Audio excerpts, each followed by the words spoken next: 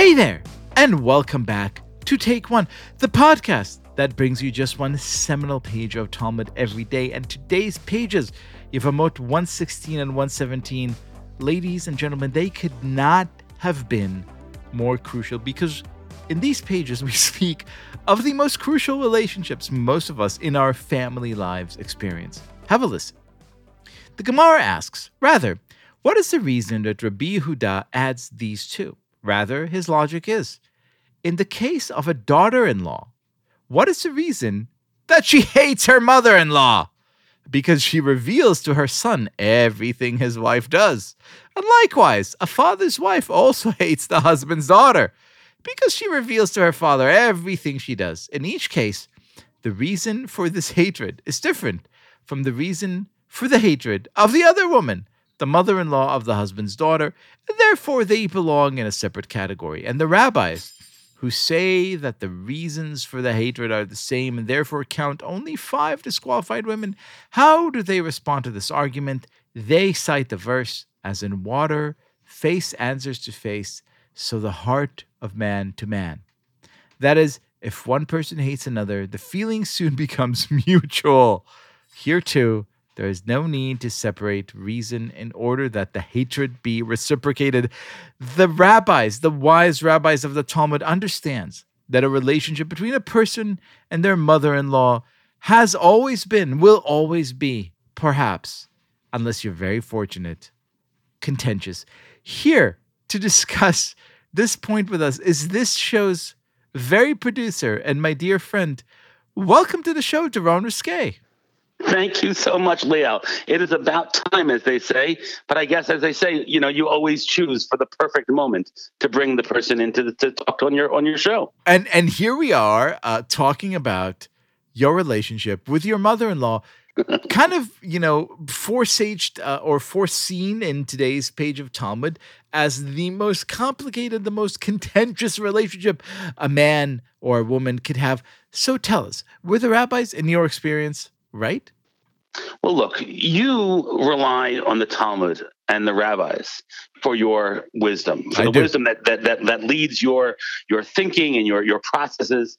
I go to Ben Franklin and the Poor Richard's Almanac, or possibly an old Irish saying, or Emily Giffin, or S.E. Hall, because the quotation has been given to everybody, which says, a son is a son until he takes him a wife, a daughter's your daughter for the rest of your life. This is the saying of all sayings.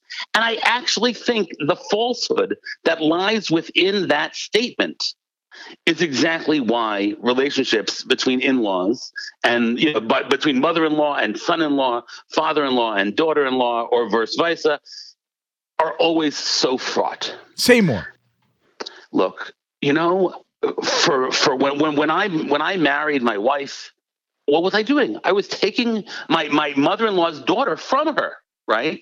And the relationship was always going to be different.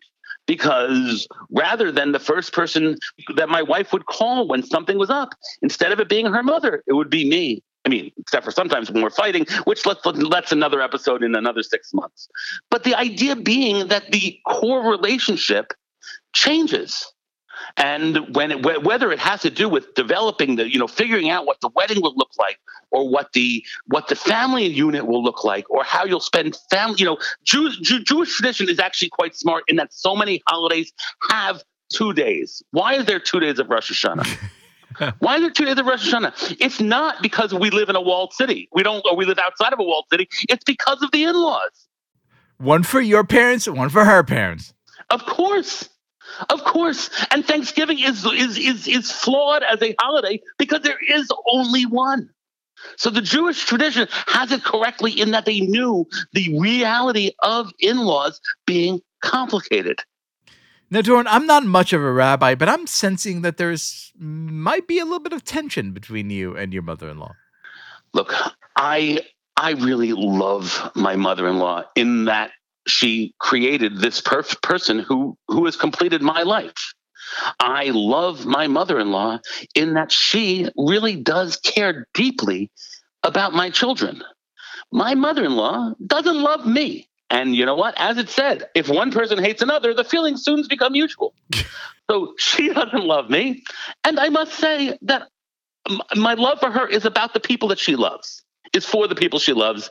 And on our own, we probably would do fine not to hang out.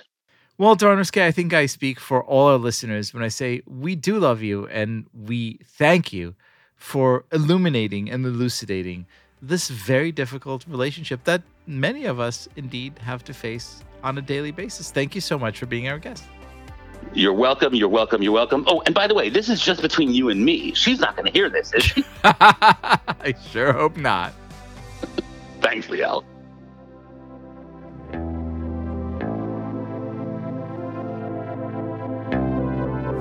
This has been Take One.